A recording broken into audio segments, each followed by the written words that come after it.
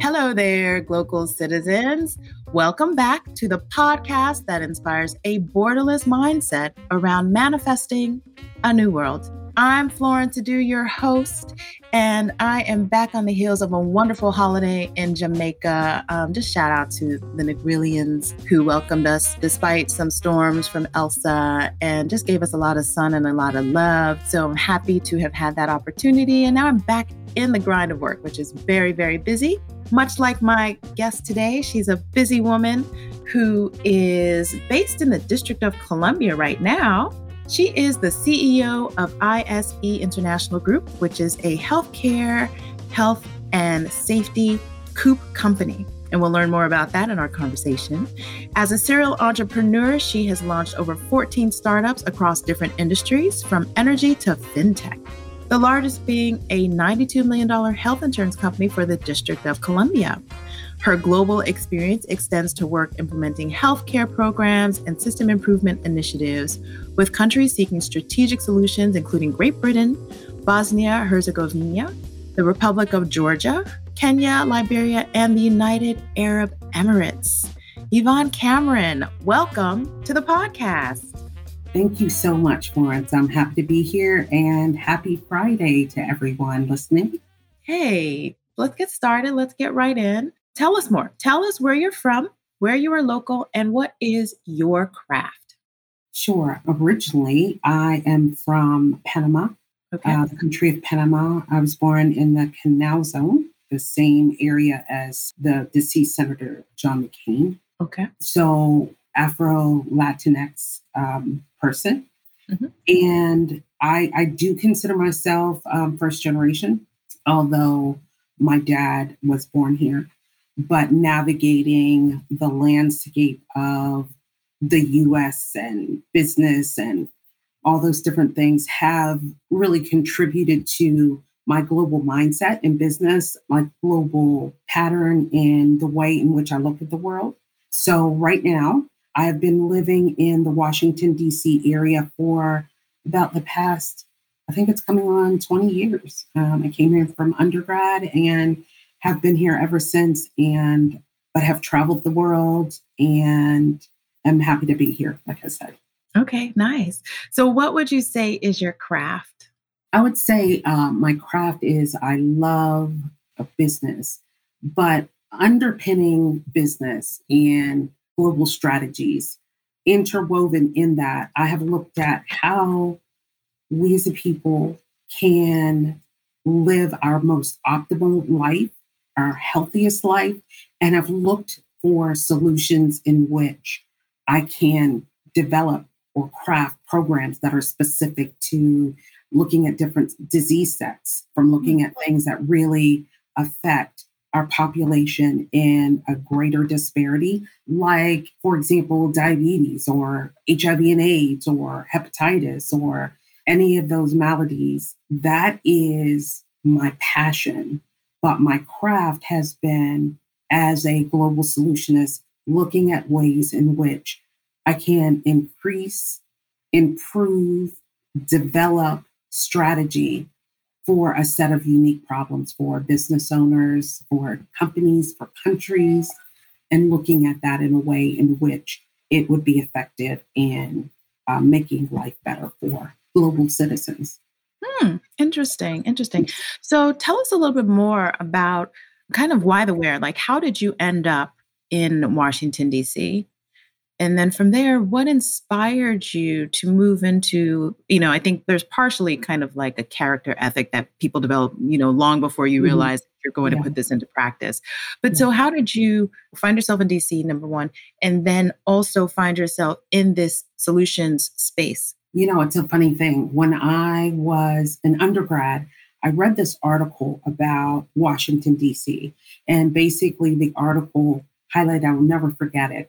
It said, if you can make it in Washington, D.C., you can make it anywhere.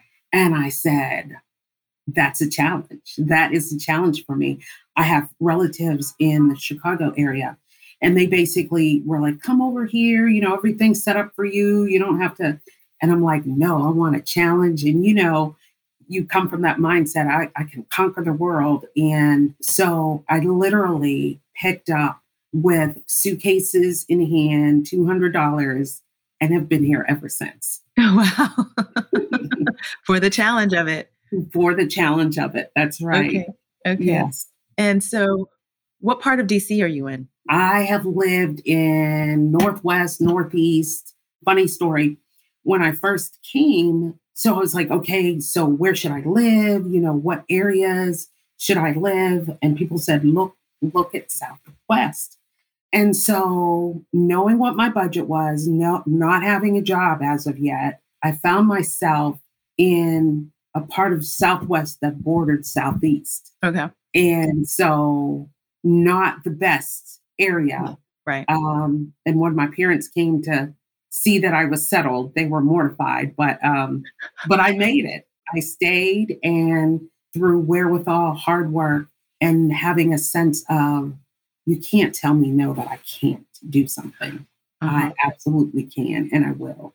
And so essentially that was my mindset. And I can say, while being here, I've been on Capitol Hill as a senior policy fellow. I was a Harvard policy fellow as well. I've been an assistant professor at Howard University, and just worked at some great companies before branching out and starting out on my own. So I would say this area has been good to me. Okay. Just note for my listeners, I think I've mentioned in the past that I lived in DC. So I don't know if I moved to DC because I thought of it as a challenge, but the work that I went there for was a challenge. DC was my first grown-up location. So after undergrad, I too went straight to DC, and that was to be a teacher.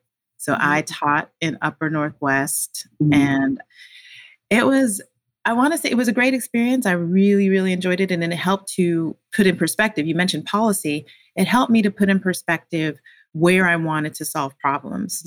I thought that being a teacher was a problem solving place for me because, I wanted to be able to give children an opportunity that I felt that I had gotten from having great teachers, someone who boosted me up and helped me to understand and be myself and be the best that I could be. So I wanted to be that for children.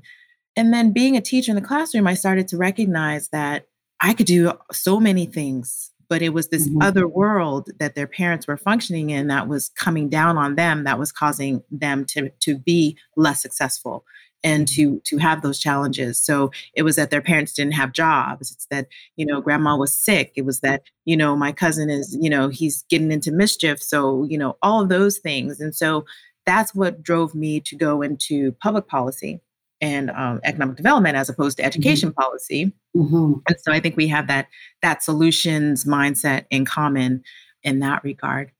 Right. Yeah. And I think what it taught me, though, is if you understand policy and you understand the way in which the government works, you understand those kind of like fundamental things that is applicable throughout everything that you do. Right. So understand like policy, that is a great foundation and a great basis to understand the world around you and how you navigate to get from point A to point B. One thing I also notice about us in the policy world is that there's this patience that you develop to some extent because policy does not move very quickly. No, it doesn't. So it really is that foundational patience that allows you to look at solutions and look at the people around you and kind of be more effective, I think, at focusing on how to optimize implementation. Right. That is key. Even in knowing in what you do, it's going to take 3 to 5 years to change the mindset. Exactly. Change the way in which something runs. Exactly. That's key. That's key. Yes. Interesting. So tell us more about healthcare. So you move and you've kind of established this niche in that space. Tell us a little bit more about how you developed that expertise and that passion.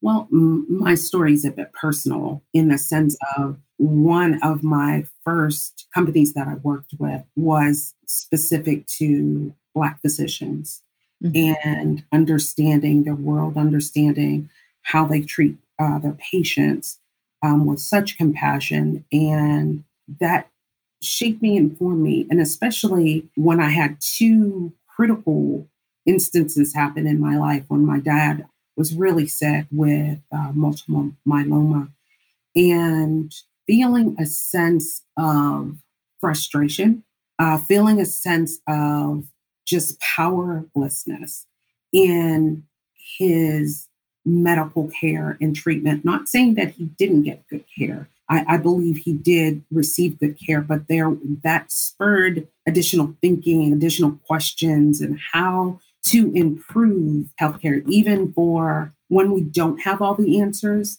How can we look at making sure that not only if you have this disease, how do you live the best quality of life, given a diagnosis, given the constraints and navigating the U.S. healthcare system, which is very, very complex from a policy level. So I've worked in healthcare from a policy level all the way to boots on the ground, where I'm actually going to like projects, what's defined as a project, and talking with mothers about their children and their healthcare and making sure they're enrolled in school. They have, just the basics, understanding and making a difference in the quality of life for people.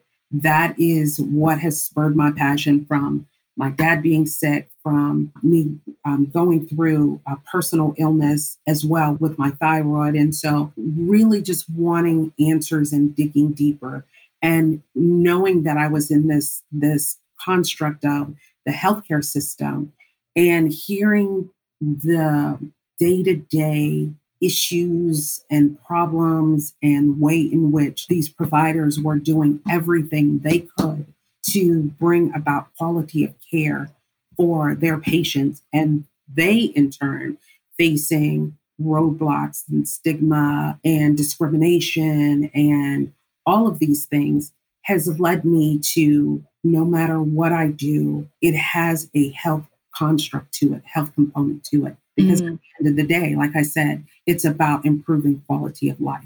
And I've seen some of the worst instances of botched care. And I have heard some of the instances of cover up, right?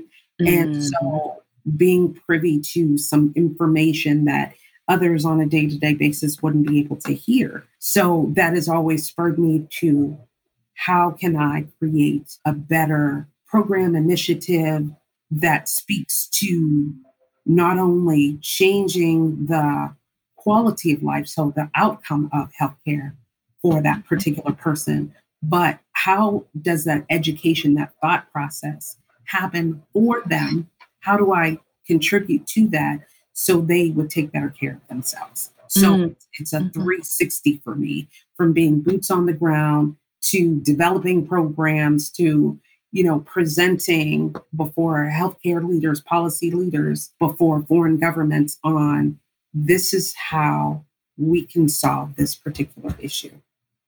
So the early work of, boots on the ground, the second step of policy, and then developing those programs have led me to, understanding this at a global level and working with governments on a global level, because there are some particular issues and things that are the same, that are basic across humanity, right?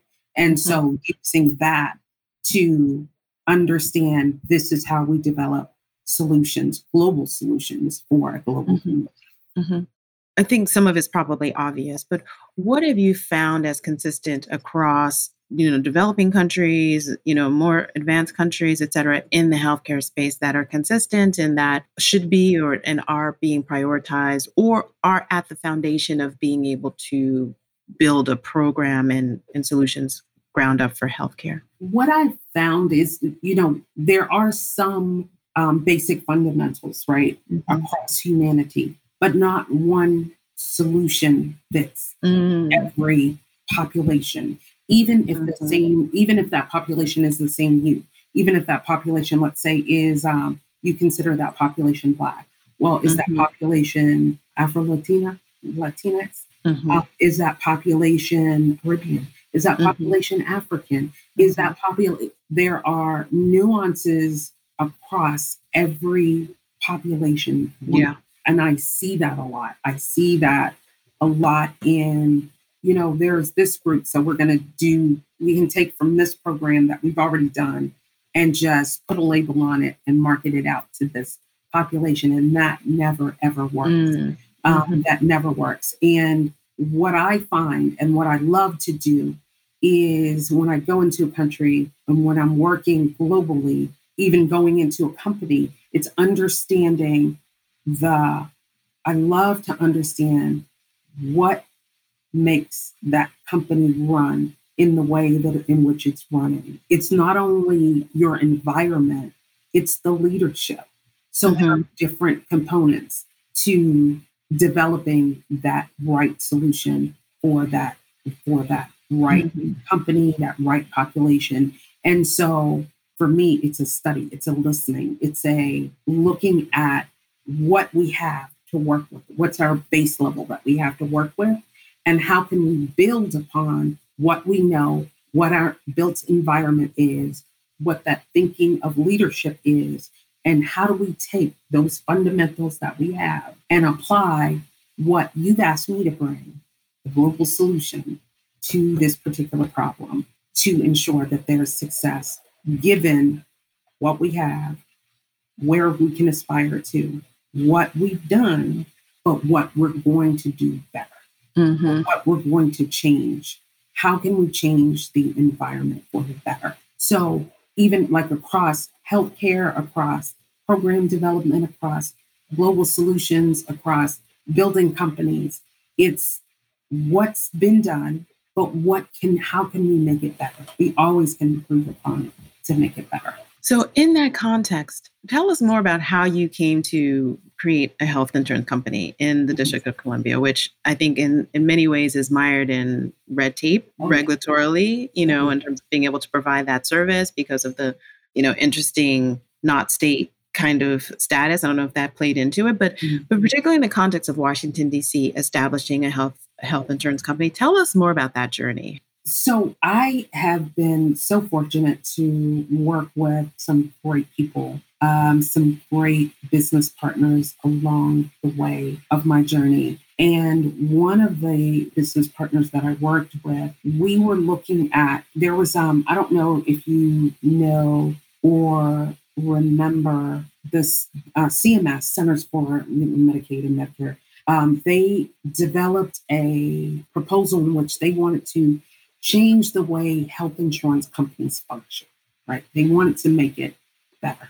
And what do? We make things better. So working with one of my colleagues, we looked at the population in DC, who didn't have care, how we would reach them, what it would cost, what was the regulatory red tape that you spoke about, who were the players, who really were the gatekeepers for the District of Columbia.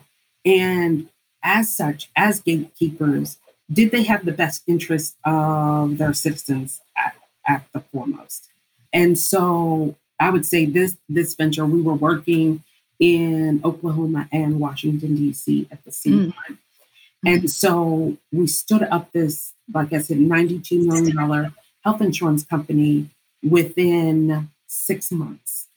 Wow. So with actuarial data, with healthcare data, knew that what I brought to the table in the sense of understanding healthcare from boots on the ground all the way up to, working with fintech companies to look at their software and using that in healthcare in all of the different instances in going to a place like Saginaw, Michigan, and looking at how the town would be supported by a healthcare company to create like this smart town, right? This smart healthcare town. Just in all of the great things that I've had the great fortune to do in healthcare, the sum of those experiences and developing a healthcare company that would serve the people, that would improve upon itself with data, looking at the data, looking at outcomes for patients.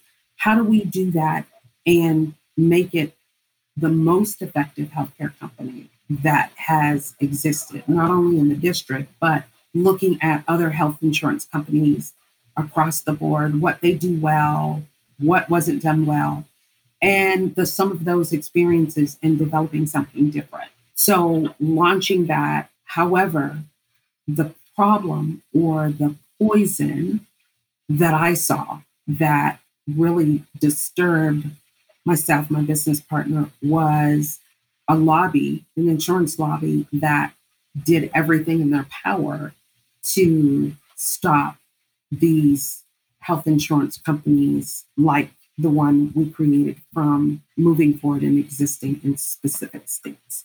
So that was the lobby, knowing policy, knowing the arm of lobbying and the important part it plays in DC, how that was a part of the picture that for us was really, really disheartening.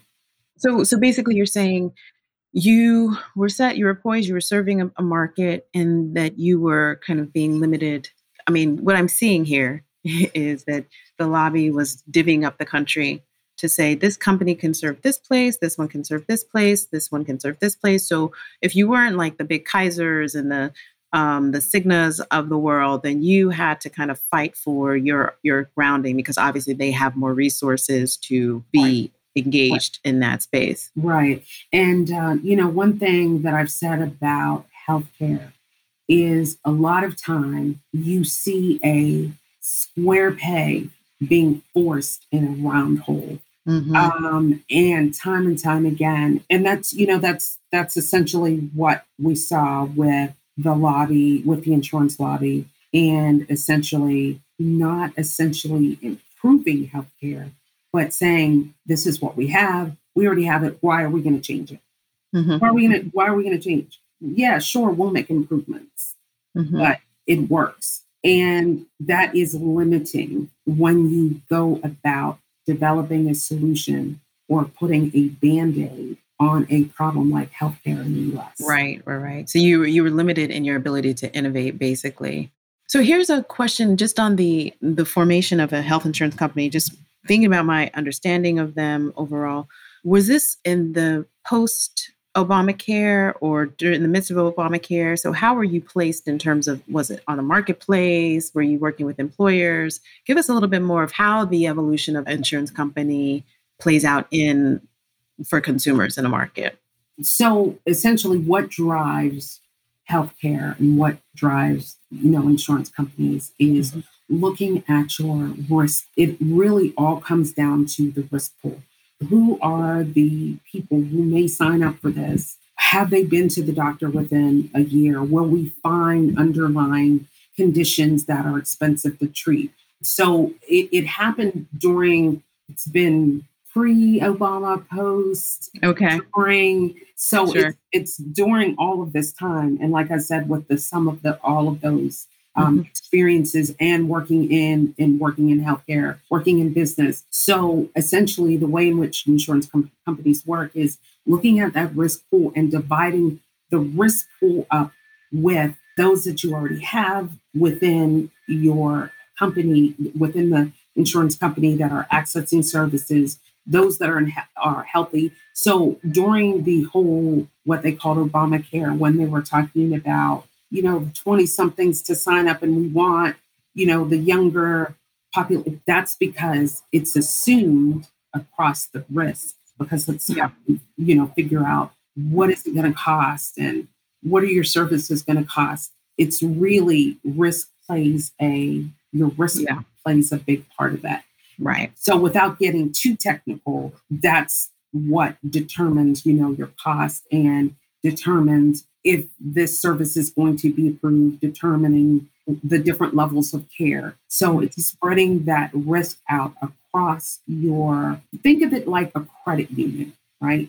So it's kind of in that sense, an insurance company does. You've got this pool of people, you've got this reserve You've got this amount of money. You've got these people who need a loan. You've got these people who, are saving or investing. You've got these people who are needing additional financial services. So it's that kind of concept in healthcare, if that helps, making it, because I don't want to make it too complicated. Sure. So that's the way in which risk and that thought pattern from a health insurance company is evaluated as far as cost. So with the health insurance company that we created, it did look at risk, but there was a way in which to elevate risk and to elevate what was already there, working with employers, working with those who have not routinely been insured, like when you work for a small nonprofit. You may have, I've run a small nonprofit and grew it to a global brand in 2.5 years. And so understanding the different nuts and bolts and how you can make sure that people are receiving the best optimal care that they can at their price point. So we were working with a number of different niche markets that I looked at that typically needs healthcare, doesn't typically have it, was in that risk pool that could be shared. So those were some of the determining factors. Understood. Let me take a little step to the side and ask you my Glocal Speak question. So this is where I ask for a word, phrase, or saying that is a meaningful part of your Glocal experience and why or how you came to value it as Glocal Speak. Well, I would say finding my fit, right? So I've been talking about finding my fit for a number of years. And to me, finding my fit is understanding and knowing and looking at the world in a way in which we as entrepreneurs, leaders can come together and, like I said, find and develop strategies and solutions for global problems.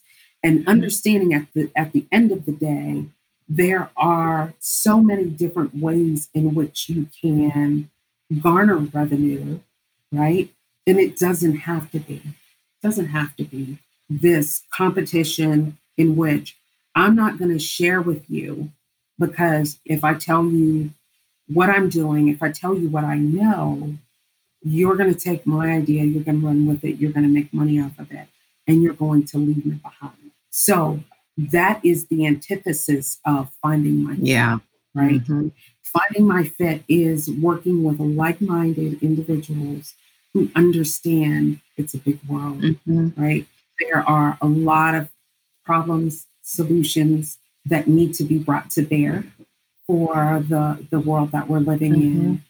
And my fit are those who come alongside, understanding that, knowing that, and we work together in a way in which we know at the end of the day, that we develop those solutions, we improve our world as we know it, and we, at the end of the day, make revenue. And it gives us a good sense of, I love what I do.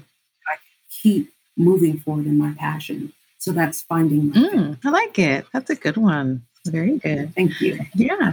Okay. So you have found your fit with ISE International. I have found my fit with ISE International, but continue to look for others or accept others into the fold, so to speak. So, everybody talks about their tribe and yes, that's part of that finding my fit is accepting others and trusting and knowing that we collectively can work together and solve world issues and bring to bear solutions that work. Spoken like a true serial entrepreneur, of course.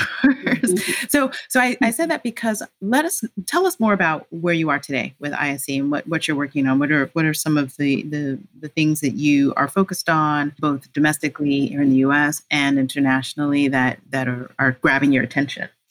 I love Mm-hmm. nonprofits. Love Mm-hmm. them. And love the whole sense of philanthropy.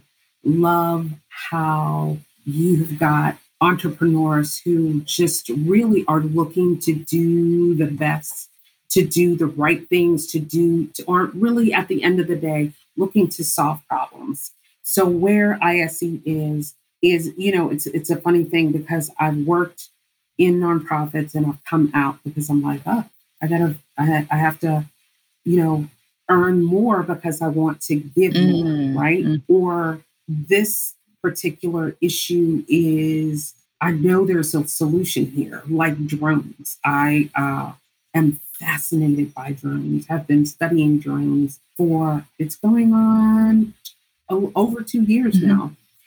And before the pandemic was about to take my drone pilot certification. Mm. And so there are areas in which I know that we can use the technology, even around Bitcoin, even around AI, even around drone technology, looking at innovation, right? This is where ISE is now. Let's look at innovation. How can we take something that may be used for example, when you think of drones, you think of the military, you think of Department of Defense, you think of. I think of movies. Oh, Yeah, I oh, have one for my media company, so I just think of oh, okay, right, or weddings, yeah, or right, events. ways in which you can use drone technology, but you can use drone technology in Yes. healthcare. And there are some innovations that I know that ISC can bring because of how we worked in healthcare, right? Like I said, from boots on the ground all the way up to working with global leaders addressing healthcare within their countries, looking at ways in which innovation is used to advance what we're doing, how we're doing it, bringing about those solutions, but in a way that is much bigger than a company, right? Than just what ISC can do, but looking at this in a way in which we can change the global landscape of a particular industry worldwide. So that's where ISE is now. And one of our tagline is where innovation and healthcare meet business. That's where ISE is now. And some of, like, for example, working with a fintech company, looking at their financial software. And so I was tasked with, okay, global solutionist, let's see what you can do with taking this fintech healthcare and what solution would you develop that would allow us to play in the healthcare space, right? And so ISC's solution is taking that could look for that fintech software that could look at fraud and abuse out to the 10th generation. How can we use the same concept and look at planning for outbreaks, detection, and treatment of disease, like Ebola, like even with COVID-19, this same sort of software could have been used to detect those kind of hotspots, disease. They're known as clusters, right? But I like to call them hotspots because you're detecting them much earlier because you're going out to the 10th degree and you're finding these clusters or hotspots much earlier, looking at using the same software that goes out to 10 iterations, and looking at what you have within your community, what healthcare resources you have in your community to stamp out what I call hotspots that would not lead to clusters. So that's the kind of innovation that ISE brings to bear. That's what we're looking for. We're looking for those kind of ways in which we can bring continuity. What you said is COOP, right? So continuity of operations, Continuity of operations meaning that your business, your country, your project will not have a halt because their COVID has happened, right? Because we have put the things into place. We've developed those solutions. We've looked at your company from A to Z. We've looked at your project. We've looked at the way in which you're running, and we bring innovation and we overlap innovation onto your business practices, your healthcare practices, so that if something happens where shut down again, you can continue running because you have put those stopgaps into place. Particularly now, I mean, and I was hoping we'd get to the present time, the pandemic planning and innovations and initiatives. So in this time, in the last year, particularly around the COOP activities, what have you seen? What kinds of tools are you using? What kinds of new clients are you attracting for that service? It's an interesting thing where I've seen the greatest disruption, right, from COVID has been in two areas. One in education and two in the food service industry, right? And, it's unfortunate because I have looked at and worked with chefs, right, previously in COOP. And, there's the thinking that everybody needs food, everybody needs to eat. And so nothing will ever happen, our industry or the service that we provide. And we all have seen how that has been just a detriment, where we're not even seeing the recovery of restaurants in their staffing. Right? Even in their something as basic as their workers. Staffing.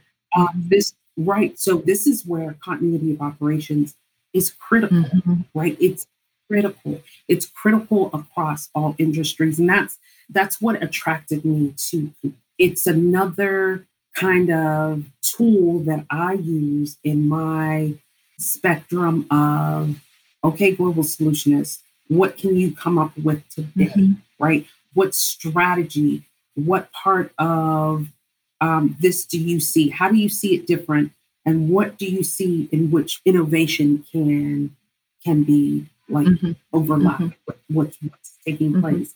And again, in education, I think there was something on the news the other day in which they said, hey, in the fall, the kids are in school. They will be in school.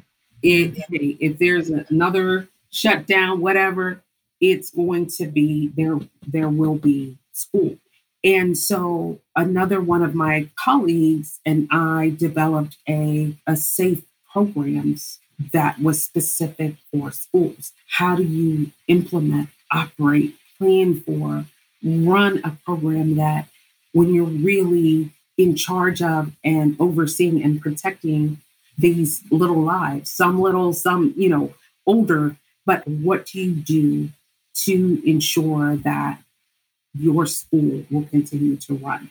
And so that is another area in which, I really had not thought about education before, you're hearing these reports about, kids not learning. They've lost like 2% of the school-age population, like they can't find them. Where did they go? And this is another area in which continuity of operations is critical, is key. A lot of times, your area, right? And your niche, and it well. We have blind spots, right? We have things that we never have even considered. And that's where COOP comes in and allows you to make allowances for if something happens, if something man-made happens, or if there's a natural disaster.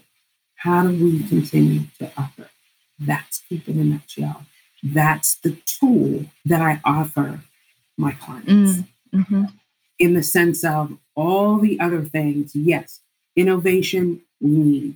Yes, we will develop those global strategies, but let's look at the continuity of how you will continue to operate if something like the COVID happens. Yeah.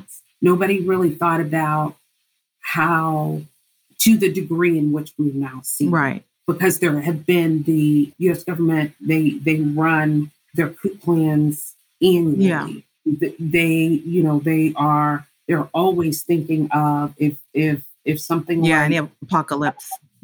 Right happens. Mm-hmm. Right. We know that we will do X, Y, and Z. But even in that, even in understanding that, knowing that, there still weren't allowances made for true continuity from start to finish. And that is, like I said, that's a tool that we offer, and it goes across industry. Yeah. It is universal. So to get back to your question, that is one of the, along with all the other things, that is the one thing, that the one tool or service that is applicable throughout, that at a company has initially just changed us, right? It's changed the dynamics of our company. Right. So would you say, as an entrepreneur myself, you write these business plans and you put your strategy together. I haven't been in the academia of, higher education in terms of, business training and all that stuff. But in your experience or in, your circles, have you started to see that the academic institution is now creating modules that are focused on COUP in business school? Because this is like fundamental to business now. Like, we understand that there are so many elements that are outside. Sure, you have market crashes, this type of thing, but for something like a pandemic, for something like a natural disaster, are we now seeing more of the educational institutions focusing on teaching that tool? Or is that something that you might be interested in moving forward with? I'm seeing that we still are operating by the seat of our pants in some instances, where we are not looking at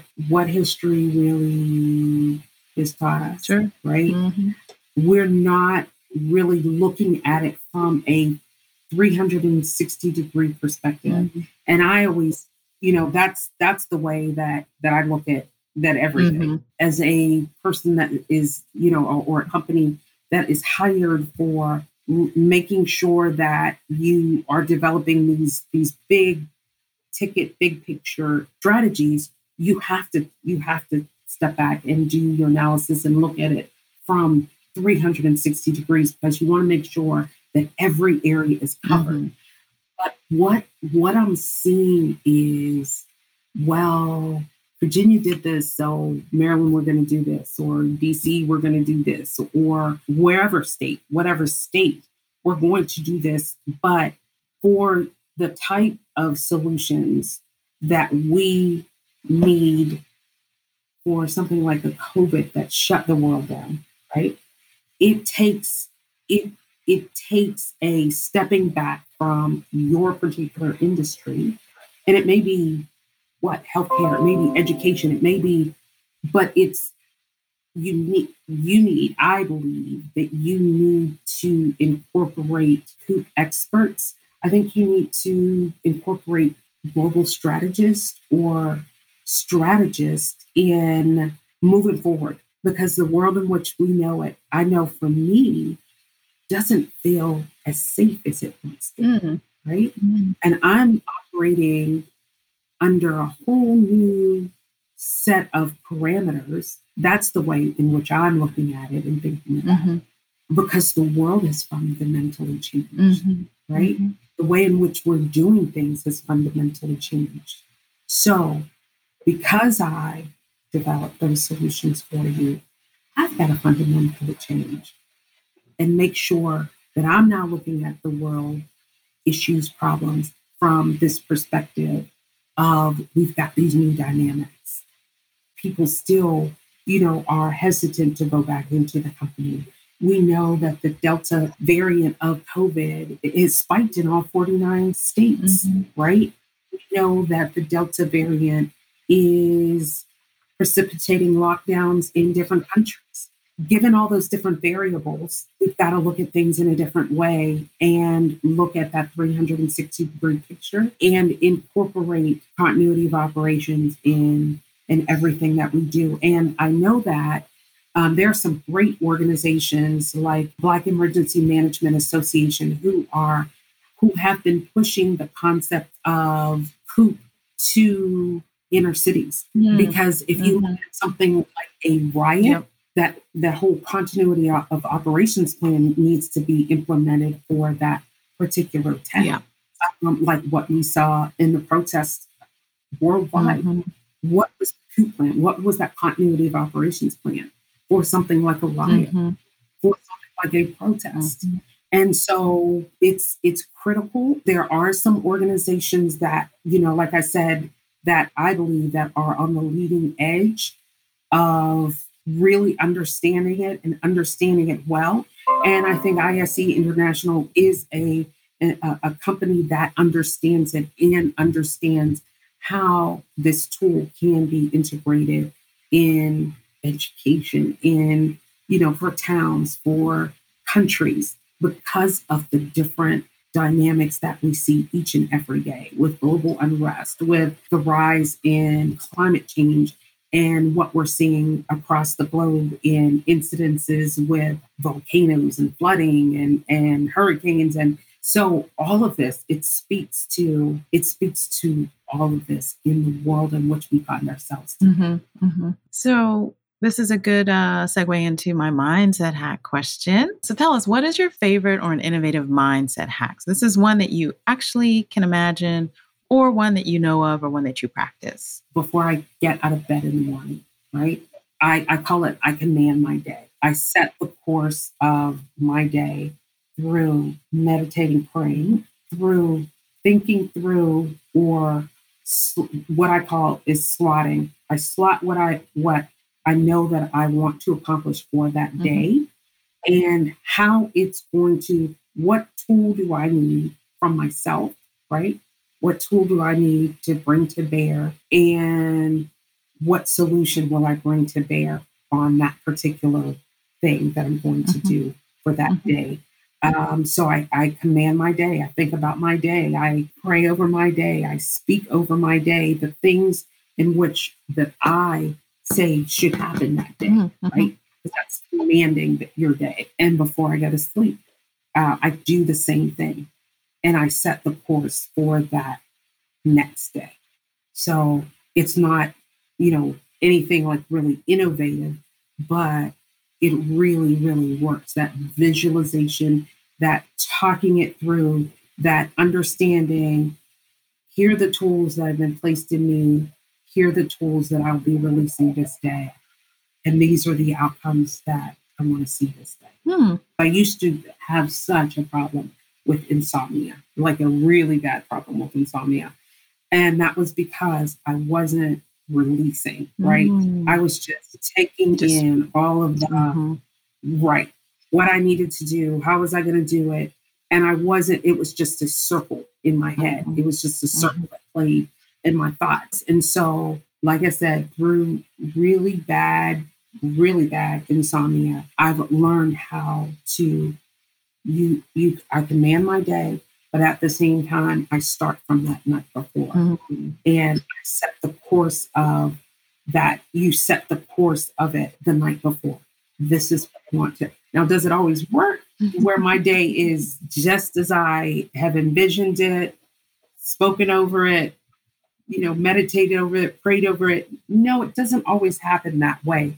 But that particular tool has done a lot for me. And that is one of the practices that I don't ever see abandoning, and that in those that I mentor, make sure I pass that on to them and ask them to try, try for 5 days, try for a week, see how we live in a chaotic world, right? And if you're not careful, you can jump headlong into your day, into the chaos. And at the end of the day, you look up, what have you accomplished? So, that's a bad pattern to establish, because you're expending all this energy, but what are you really accomplishing? So Right. that's how that kind of hack, so to speak, Yeah. works. Yeah. So you're not like in this jumping into the chaos of the world as we know it, but you're, for me, I must have order. If there is, my environment has to be in order because clutter affects my thinking, clutter. So that's why I have set that practice into place. Yeah. Yeah. Good one. The power of intention setting, basically, in a nutshell. But I like the idea of commanding your day. Yeah. Let me ask you this. How do you measure impact? It's a funny thing that you asked that. And it seems like I knew you were going to ask that question. But impact is measured differently for different things, right? So, little story. I was with a little person this weekend, little people, right? Children. And one thing that I'd heard the kids speaking about was fear, right? They were speaking about fear a lot. And I'm like, wow, how did these babies pick up knowing about fear like this and living their lives based on fear? And I'm like, wow, when I was their age, I was like fearless. I would attempt all kind of things. And so with the fear that I heard about even going down this bridgeway, right? Because it was shaky. And the little person said, I'm afraid and, I'm not going to do it. And so the other little person went down the bridge and this little person said, no, I'm not doing that. So I talked to him and I taught him a little thing that I say if I'm afraid, right? This is what I say. This is what I do. So the next day, we were at the same spot. They wanted to go back to the same spot. And the little person said, I am going to not be afraid today. I'm not going to be afraid. And I'm going to go down this bridgeway and I know it's okay. That has stuck with me. That impact stuck with me because the child did and was so proud of themselves and cheering and this is great. And so he said, I'm not going to be afraid anymore to go down these kind of bridgeways.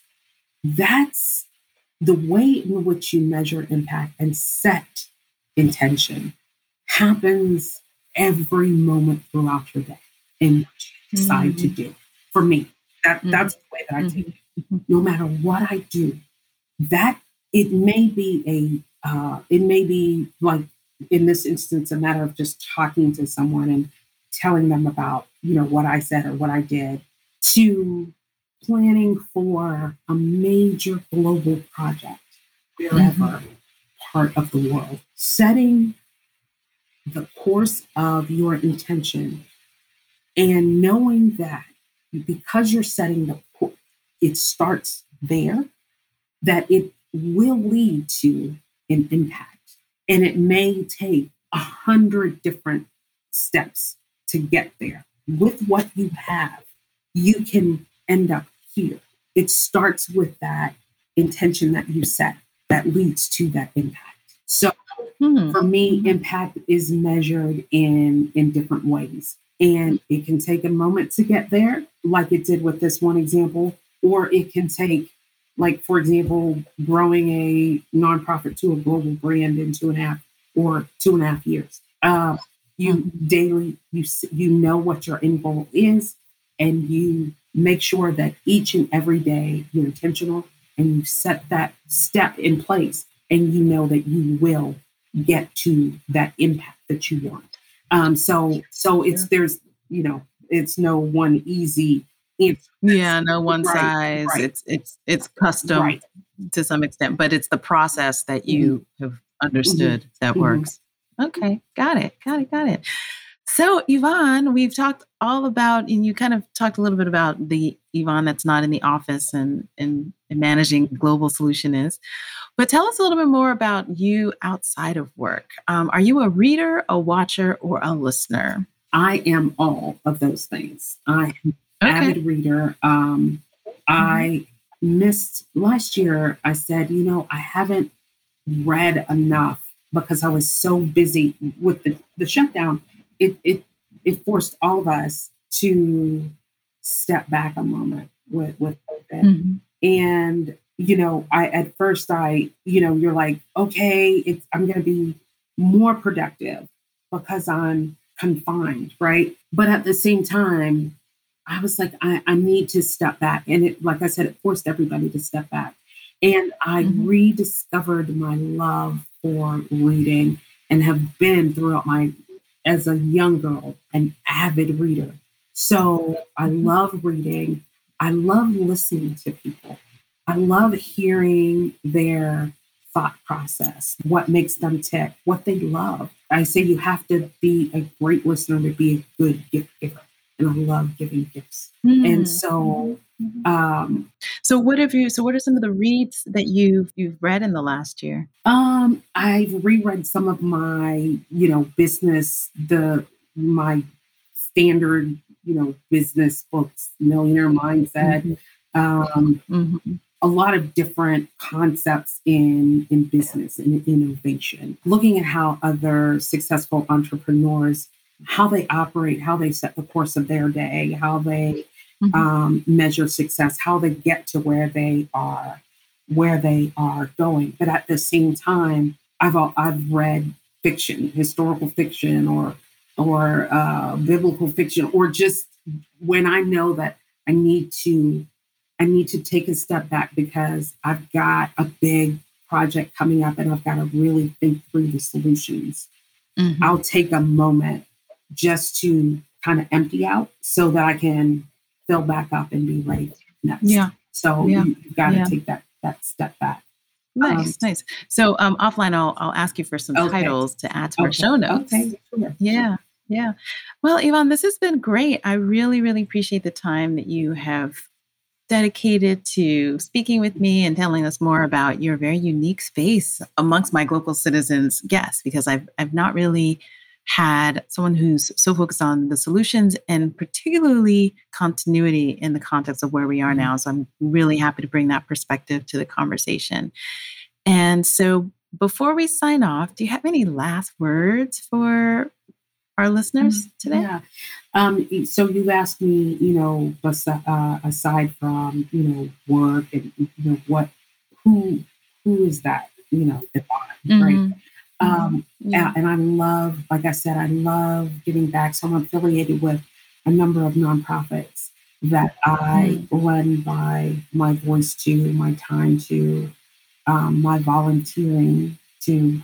So that's the other part of me. So what I would leave with the listeners, we're so busy chasing success, and we're so Mm. busy chasing money or that next big contract or that next big whatever, that you don't take time, one, for yourself, and two, for those around you, Mhm. to really cherish your family and let them to help you kind of balance your equilibrium, right? When you're hard charging and you are so focused, it's good to have those that you can fall back on and things that you can fall back on, like, just reading something that for pleasure, for, 10, 15 minutes a day, that will allow you to kind of do like a brain dump and leave all that you're taking in.